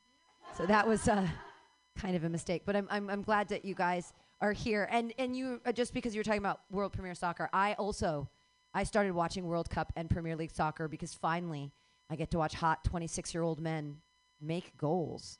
That's Is this Lillian? You came just in time. Are you Lillian? Yeah. You came just in time. We were just about to end it. Put your hands together because you're super late. You're like super late. Put your hands together for Lillian Sam. Wow. Thanks, everyone, for waiting for me. Hello? Yes? All right, you guys can still hear me. You guys might not know this, but I am an idiot. Yeah, you might not look like it because I'm an Asian female. I feel like a lot of Asian females I know, they're boss-ass bitches. I'm not. No, I came to realize I'm an idiot because my boyfriend texted me. He was like, oh, Turkey's getting fucked up because of these earthquakes right now. And I just liked it. I didn't know he was talking about the country Turkey. I thought he was talking about, the stuff you eat. That's cool. No, I've always been an idiot. Like, I use Adderall in college, not for studying. I used it to clean my house and for raves. So, yeah. Love that for me. I didn't even try. I was just like, all right, I'm just going to accept that this is the way that I am. Anyways, I'm half Vietnamese, and I feel like there's not enough hype for Vietnam. Vietnam is pretty great. We got pho, sriracha, yeah. And Vietnam's the only country that beat America in the war and is still poor. Like, do you guys know that? I'm like, I went to Vietnam, and then I was at a hospital, and I saw a lady shit in a bucket, and I was like, this is a hospital? Like, are you serious? No. It's cool. I actually didn't know Vietnam won the war. People just told me, and I was like, okay. Like, that was fact for me. That's how great our American educational system is. No, there's a lot of great things about Vietnam. There's other things about Vietnam that aren't so great. For example, like, they're super dramatic. Vietnamese people are super dramatic. My uncle, who's 50, recently got married. He married someone who is 25 years old, and if you didn't know, it's called human trafficking. Yeah. She ended up stealing all of his money and cheated on him. And how we all found out was through Vietnamese CNN. And if you didn't know what that was, it's just Facebook. Yeah. People were like, are you mad at her? And I'm like, how could I be mad at my idol? Like, I want someone to take me away. The other bad thing about Vietnam is, like, Vietnamese people are Republicans. And there's nothing wrong with being a Republican. It's just they don't know why they're Republican. Like, they just hate Chinese people. And Republicans are like, yeah, we hate Chinese people too. Like, can you imagine if Democrats were like, we don't like Chinese people? It'd be a different America. Like, we would never lose a war again. Thanks. My mom hates Chinese people, and she's always trying to get me to break up with my boyfriend. Like, oh, you should break up with him. Okay. I'm half Chinese. All right, that didn't work. Yeah, I got the beep, so I'm gonna go catch my breath off stage. Lillian Sam, everyone. We did it. We got everyone on the list through tonight. Thank you all for coming. Super appreciate it. Again, we have shows 5 days a week. Come check one out at OMG on Tuesdays. Now on Wednesdays, we're showing movies up on that wall, and we're gonna have feminist commentary. It's gonna be great. Next Wednesday, 2:15. We're gonna watch 16 Candles with feminist commentary. Thanks all for being here. We'll see you next time. Yay!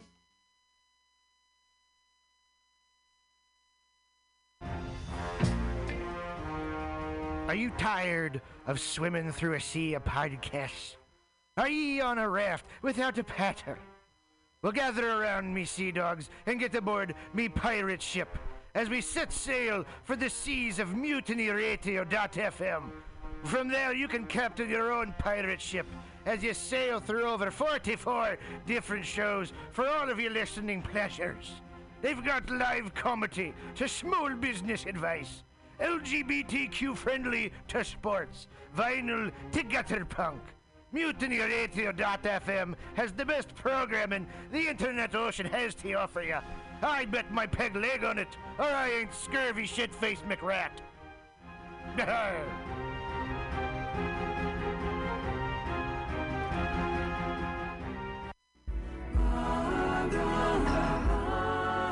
Home, Patrick, go. Namaste. Every Monday at 6 p.m., it's Joke Workshop, streaming live on MutinyRadio.fm. Lift the veil from your third eye on joke creation and what it takes to be a stand-up comic in the 5 shakasanas of San Francisco's comedy scene. This all-ages open mic invites pre-sign by Venmoing $2 to $5 at Mutiny Radio.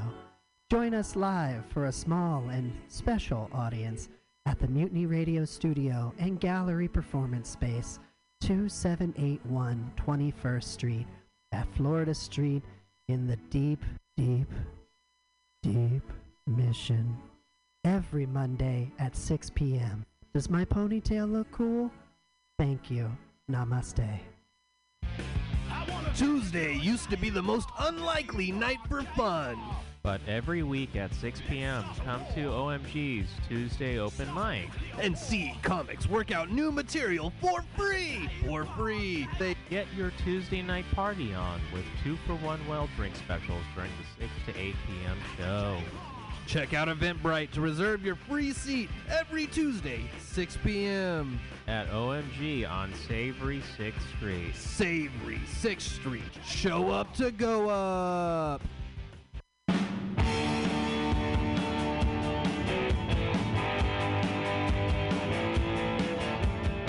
Come watch your favorite John Hughes 80s films through a whole new lens. We'll have the subtitles on and the volume low while a panel of feminists critique these beloved movies that shaped a generation with sexist, classist, homophobic, racist plots and characters and settings, along with a healthy dose of damage property. Hosted by staunch feminist Pam Benjamin at Mutiny Radio. Join us 2:15 for 16 Candles with Lauren Kraut and Emma Brennan. 3:1 The Breakfast Club with Spencer Devine and Dominic Delgadillo. 3:15 Pretty in Pink with Nina G and Allison Reynolds. And 3:28 Some Kind of Wonderful with Mel Michelle. Hey, it's really exciting. We're going to be here 2781 21st Street screening John Hughes films with you 6 o'clock every other Wednesday, Mutiny Radio.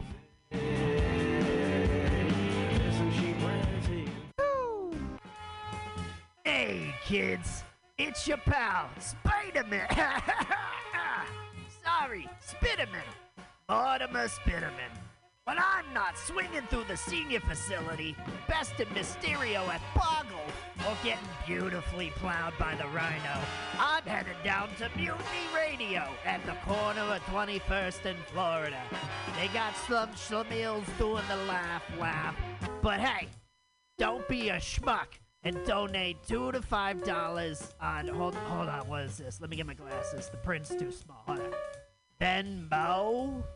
That's not real. What is that, Swedish? You knew that, right? This is in San Francisco. I'll drown it on. It's nap time. The year is 2023. Oh, I wish that laughter had value and the unexpected laugh was priceless. Worry not. True entertainment has brought us a savior in who'sthatlive.com. Oh, finally, an escape from the apocalyptic nightmare I live in. You can go to who'sthatlive.com and buy comedy tickets. And you're in the raffle, I guess. True Productions. Weekly comedy at the best neighborhood bar in the city. Join your friends from Mutiny Radio every Thursday at 8 p.m. at the bar on Dolores at 29th and Dolores. Starting after any very important sports game that might happen to be on, you're guaranteed a night of laughter for free. And when paired with the drink specials and the nicest bartender in San Francisco, it'll become a Thursday ritual. Show up to go out for comics, and please reserve your free tickets on Eventbrite so we know you're coming to laugh. There is happy hour is when the comedy is the cheapest. Happy Hour, the most free 2 hours of hour-long comedy on the radio and internet streaming live. 2781 21st Street. Come down, be in the audience. Dog friendly. We are. Mutiny Radio is absolutely dog friendly. Ooh, a dog party. Ain't no party like a dog party. Dog party at Mutiny Radio. Every Friday, dog party at Mutiny Radio. Happy hour. 2781 21st Street. Happy Hour. Mutiny Radio. .fm. Here in .sf. Calling all crusties, punks, and posers. Pick your posteriors up off the pavement, pack up your pins and patches, and prepare to party. The Pacific Northwest Vest Fest returns this Saturday only at the SeaTac Expo Center. Whether you're a leather lover or just a denim demon, if you're looking to dress to impress for less, do not stress. You'll find all the best in pre-distressed vests right here at the Pacific Northwest Vest Fest. With over 40 vendors selling countless crossover styles, you'll find the perfect thing for your scene. Metal, thrash, Walmart, high-vis, and everything in between. All in one place. One day only. Unless it's a jacket. If you need a jacket, take your square ass somewhere else. Never pay for fabric you don't need. Ditch the sleeves, but save the rest for the Pacific Northwest Vest Fest this Saturday only at SeaTac. Bring a can of PBR, get it half price. Daddy, what are we gonna do today? At 2 p.m. on a Saturday afternoon? Oh, over there at the parklet in front of Atlas Cafe for Tetons of Comedy. That's Titans of Comedy. Apparently, they've got great sandwiches, cafe drinks, and even some of my favorite beverages, like beer, wine, and sangria. All the things I drink to forget your mother. My new Uncle Blake says you smell like a brewery. What did I say about interrupting me? Anywho, right here on 20th and Alabama in the Deep Mission, paired with tasty comedy from Bay Area's favorite comics. For free! Every Saturday, or at least the 2 Saturdays a month that the court mandates I have to see you. It's sunshine and even in a drizzle, but not too much. Hey, Daddy, remember after soccer practice when it was raining and you didn't come? I really don't. Anywho. Ticket west of Reservations on Eventbrite. Fucking public schools. In a tri-level dual world of stand-up comedy, laughter has value, and the unexpected laugh is priceless. Whoisthatlive.com. Comedy local shows on sale now. Everyone that purchases a ticket will automatically be entered into a true drawing. Drew wants to focus on the genre of stand-up comedy and those that... Who's that? Go to whoisthatlive.com for upcoming shows. Join us on a journey into the absurd. Radio Havana, 1109 Valencia, at 22nd in San Francisco. The Wyatt Act, improv, comedy music, live every Wednesday from 7 p.m. to 10 p.m. Outside and free. Comedians, poets, and special guests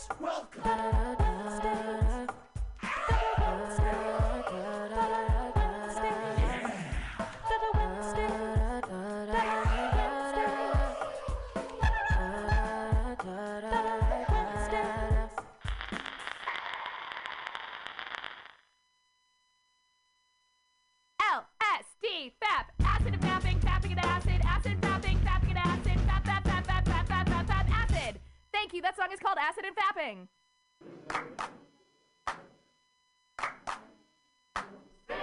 Francisco, Mutiny Radio. San Francisco, Mutiny Radio.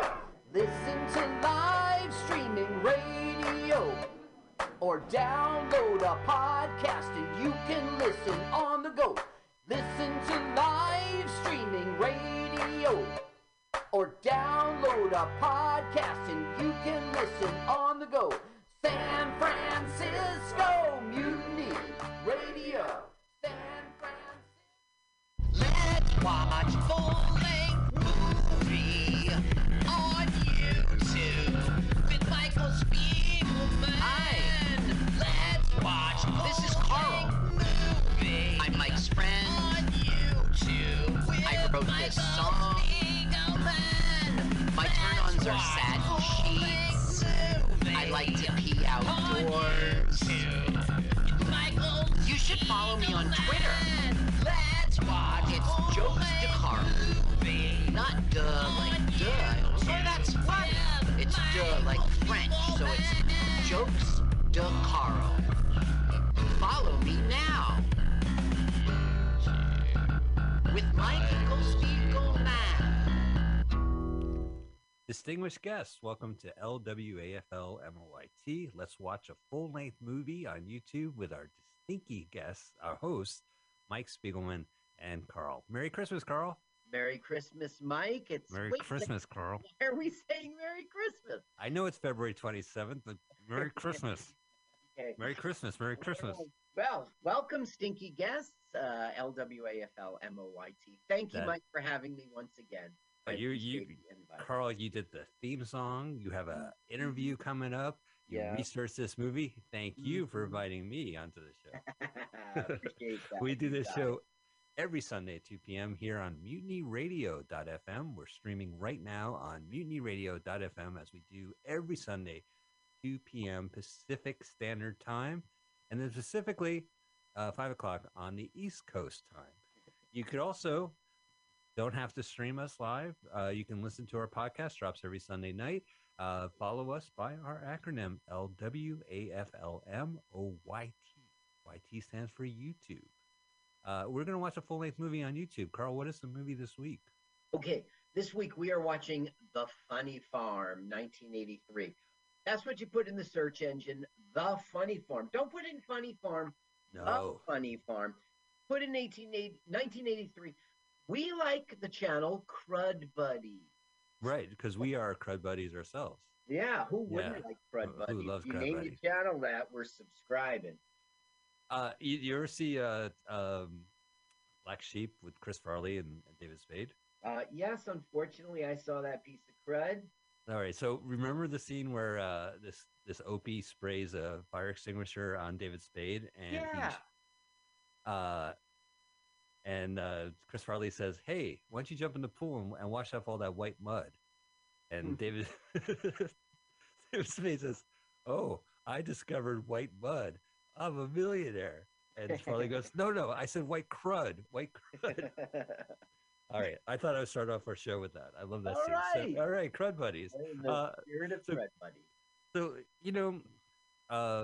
we have some instructions for you to do, but we also have a really exciting feature that gives you some time. So Well, you're wait, gonna, tell him the instructions. yeah, Right? You oh, gotta absolutely. find- Yeah, absolutely. So we want you to go onto YouTube, search for The Funny Farm 1983.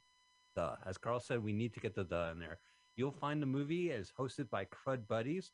Click the link, hit pause, move the timer to 000. And when we say go, hit the play button. We'll all hit the play button. Now, we are not going to say go. We have a celebrity comedian to do our celebrity comedian countdown. Carl, Yes. take it away. Ladies and gentlemen, welcome back to Celebrity Comedian Countdown, this time with Donna Lloyd. Welcome, Donna. Thank you. Thank you for having me. You started at Scotty's. You took the comedy class there with Chip Ambrosio. You have blossomed to go on to so much more and become a real comedian. But why don't you just tell us about your launch a little bit? Okay, well, I started at Scotty's Comedy Cove School with Chip Ambrogio in April of 2017. 2017. And you go for 2017, yeah. They go for, I think, 6 weeks, and at the end of 6 weeks, you do your show for your friends and family that come to see you. And it was a great launching pad. I got a lot of work right away out of the gate from Scotty's. Mm-hmm. I got to network with some higher-level comics. How much in your original routine for that showcase remains today? I'd say a good portion of it. And I'd say a good portion of it. A lot of it's changed, obviously, and a lot of it I've, swapped out for other things.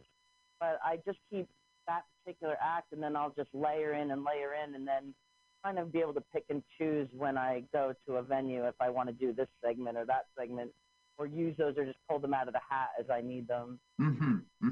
I'd say maybe 60%. Wow. Okay. That's still a pretty healthy chunk, right? I think you got a good launch there. I like some of my own jokes. Everybody does, right? I laugh at my own jokes. Yeah. So, you're down South Jersey. Is that fair to say? Do you think of it as South Jersey? Central Jersey. Central, you call it Central. But even though you're far away, Central Jersey. Jersey Shore, that is where. So even though you're far from us up here in the north, you still come up here. I mean, you go further than Scotty's, right? If you've got a gig. Oh yeah, sure. I've been in Brooklyn and PA, New York, Atlantic City, wherever the goods are. That's where you got to go. Yeah, I was going to mention Brooklyn. You did the rooftop shows there during the pandemic, right? They were outside at La Brea Gardens, and then we moved indoors with the Brooklyn House of Comedy. Mm-hmm. Yeah, did a lot of outdoor shows during the pandemic. I was lucky like that. Restaurants, outdoor venues. Now, I was going to ask how the pandemic affected your comedy. You just went over like being outside, which was different, which was okay in the summer, right? How else have you been affected, as a comedian, getting out there and doing your thing with this COVID, with this coronavirus crap? Yeah, coronavirus is terrible. Well, I think like anybody else, I just have the ebbs and flows of the moods that any comedian probably suffers from. I try to keep a balance and keep things in perspective. Comedy is something that brings joy to people. It brings joy to me. Obviously, like I had 6 shows booked this month, and I've already lost 4 of them. I'm sure you're experiencing, and everyone is experiencing that on different levels. But you just have to keep it in perspective. When it's good, it'll be going again, and when it isn't, you just have to do other things like Zoom, get creative. I've done a few Zoom shows. I was just going to go there every week. Yeah. Yeah, I was just going to go there and ask you about what do you think of Zoom? I mean, it's better than nothing, but it's not the same, right? It's not the same. It's almost like performing in front of a mirror when you're practicing. If anyone does that, I do. So it's a little strange because you're not getting the reactions that you would and that rapport with the audience. But, if you're getting paid to do 10 minutes and sit in your living room or bedroom, it's not so bad. Yeah. And it is a cool way to communicate. I do a weekly podcast every week with a bunch of comics that are all over Chicago and New York and PA. And it's kind of cool that we meet once a week and get our yayas out. What's it called? What's that podcast called? It's called Logic and Laughs. Headed by Torrey Seward. I think I connected you with him on some level. He's looking to come down and we'll do some stuff at Scotty's. But they're all comics and they're young, and I'm probably the oldest one there. So there's some generational and cultural things that I don't get or that they don't get, which is kind of cool. But it's a lot of fun. It keeps me going anyway. What do you bring to the podcast? The logic or the laughter? Hopefully a little of both. Yeah. Hopefully a little of both. Yeah. Well, that sounds logical. So, how do people find you out there on the internet, on social media? I think you've got a YouTube channel. YouTube channel, Donald Lloyd Comedy, on the social media. I'm not on Instagram. I am on TikTok. I think it's called Aunt Donna Knows, although I don't manage those things. I'm not too tech savvy, so I have people that do those things for me.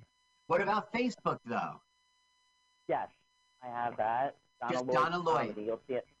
Donna Lloyd Comedy. You'll see a picture of George Burns and Jack Benny, my favorite comedians of all time. That's right. Yes, you do see that. Yeah.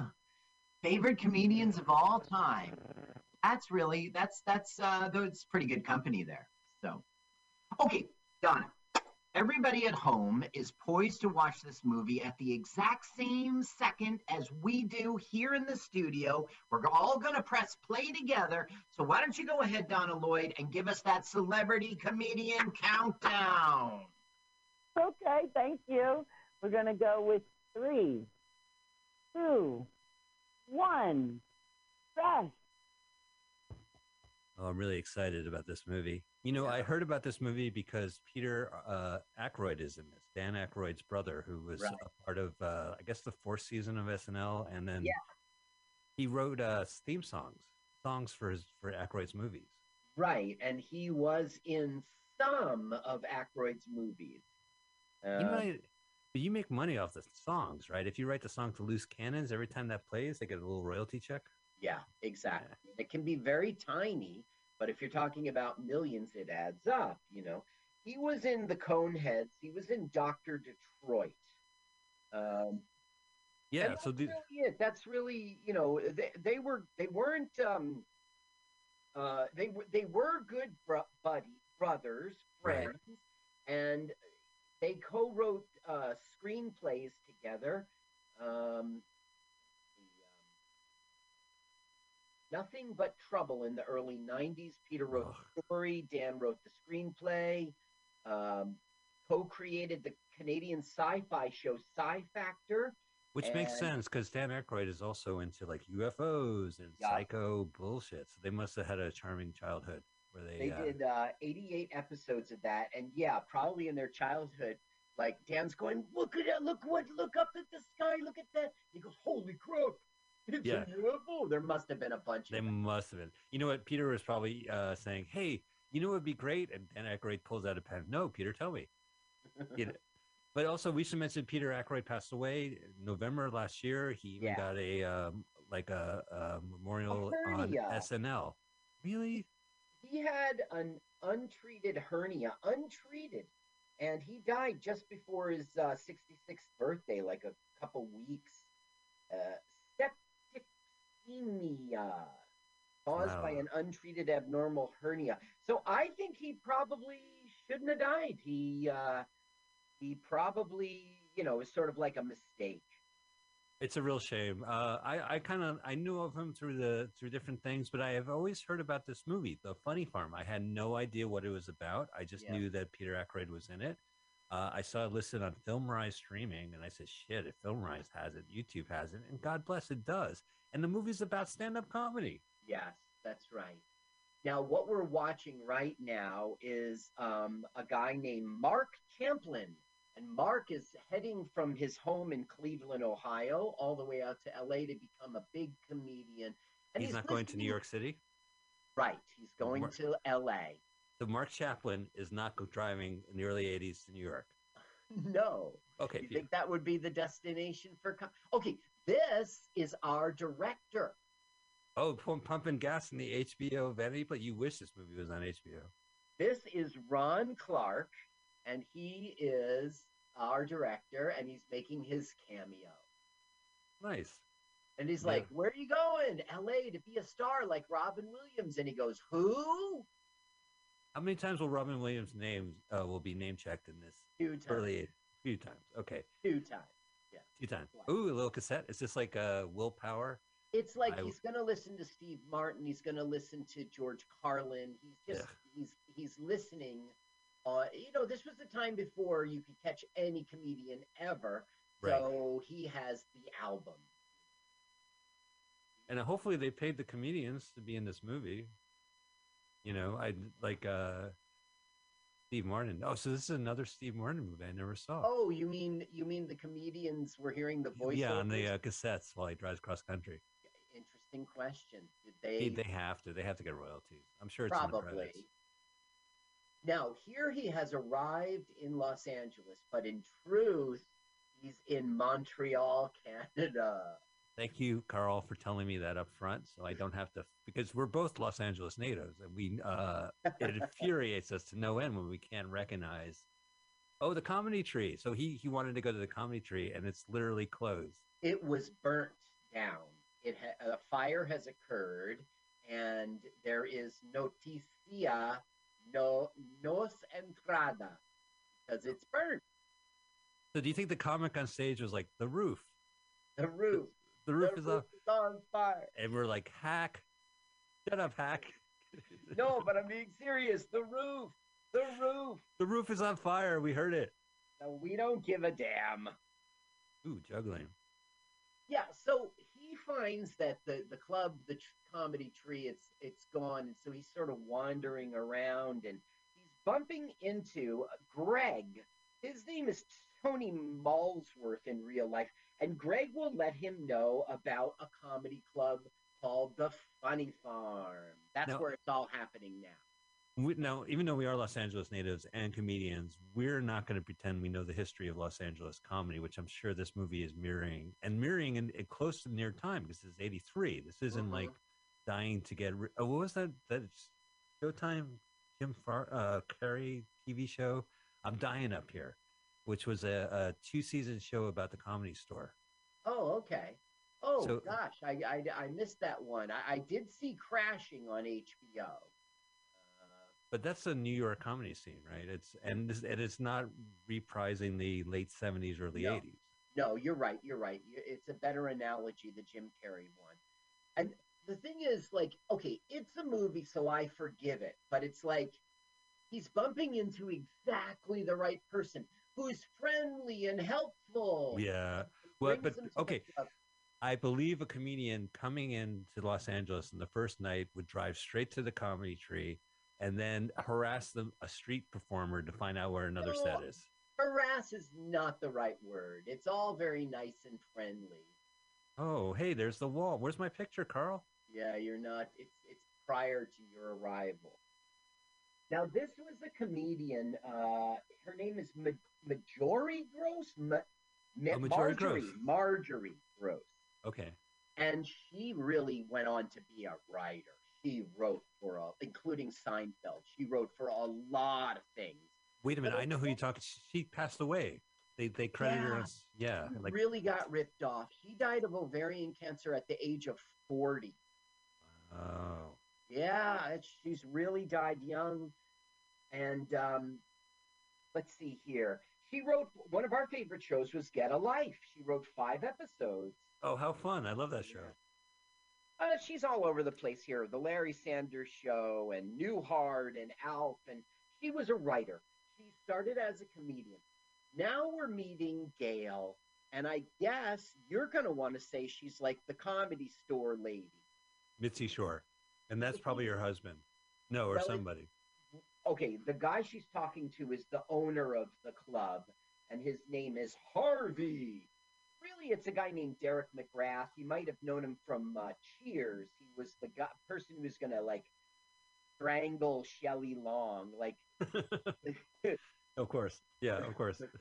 now listen, did Mitzi Shore have a reputation for sleeping around with the comics? According to whom? The comics from the early 80s? Well, I'm just saying, in this movie, that's one of the main things about Gail. She's scared of the earthquakes, and she sleeps with the comedian. Okay, so just for being alive on planet Earth, here's what I know about Mitzi Shore.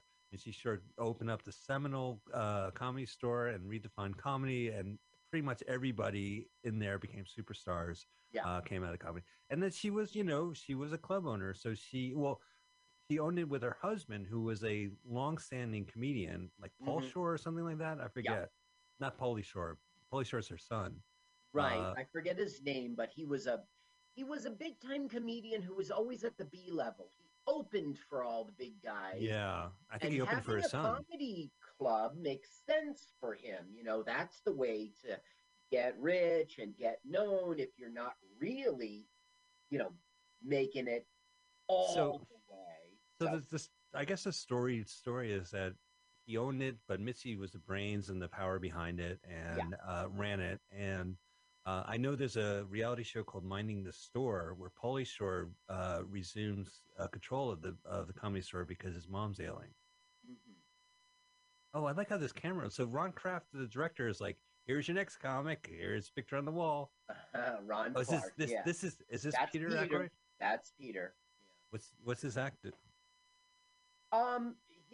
He's funny. Let me remember what he's. He's kind of he. Okay.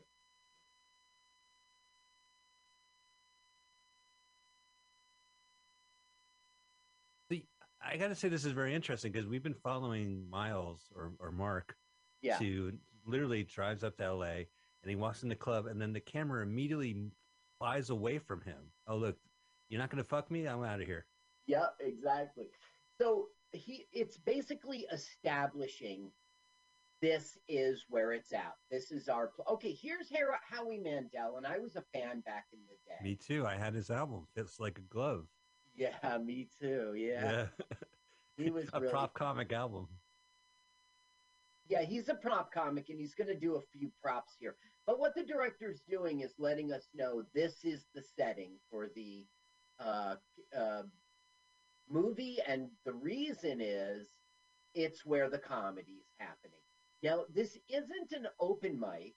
It is like in front of real people, but it so feels like an open mic. Yeah. Yeah. And all the comedians know each other. Like half the audience is comedians.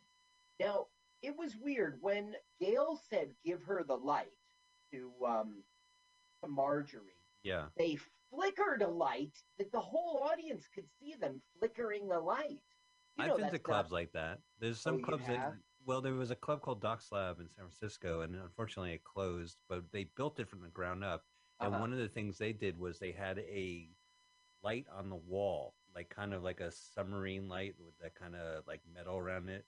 And it was very clear. And if you're in the audience, you could pick up what it is. So this is not this is not Los Angeles. This is not Hollywood or Sunset or Melrose. Right. In the movie, it's Los Angeles and it's the Funny Farm, the Happening Club. In reality, this is Montreal, Quebec, Canada. Well, it's just crazy. Well, a lot of, I guess Peter Ackroyd was Canadian. And so is Howie Mandel. Howie and Mandel. Marjorie. These are Canadian. Okay, look, I got to go network, Carl. I'll be right back. Hey, great set, buddy. You were great. Hey, can I get a smoke? Hey, you guys smoking pot? You guys smoking pot? Can I join him? This guy, this is Sammy, and he's selling jokes. Oh, yeah, as one does. Right. He's got a special tonight. One joint, and they'll give you a joke. Yeah, that's a good deal. Because I would milk that joke to death. In the plot, Sammy is the son of the very famous comedian Philly Beekman. And they'll go visit Philly, and the director tries to show us the contrast between the established comedians who are like Milton Berle types, the Vegas and the guys, new comedians, the young comedians, right? Isn't that the HBO term? Yeah, young comedian special. Oh, is he? So I know this guy. This is the Pinky and the Brain guy. Yeah, that's right. He's all about doing impressions, and that's what he does throughout the entire film. Yeah. And he does impressions when he's not on stage, which kind of bugs me. Like, we don't get together as comedians and do our acts off stage, you know? I know, Carl. Don't you hate it when a comic is doing their act? They're like, "Hey, what's up with the world today?" And they're all like, I haven't got to the tag yet. So his name is Maurice LaMarche, and yes, he was a Canadian voice actor from Toronto. Yeah, Pinky and the Brain. And he was the Brain. He's a lot of stuff. I mean, I recognized him. That's like how much shit voice talent work he's done. I actually recognized him when he popped on screen. You recognized his face. Yeah, it's ridiculous. It's well, I recognized Tara Strong. I recognized Frank Welker. Mm-hmm. Oh, Drunky pissed in his pants. And he goes, "Well, now that's funny." So he would go on to be in Zootopia. He was Mr. Freeze from Batman. He was in Yosemite Sam from Looney Tunes, a more modern one. Yeah, But no, he's the king of it. When my kids were young, they used to watch The Grim Adventures of Billy and Mandy. And it turns out he was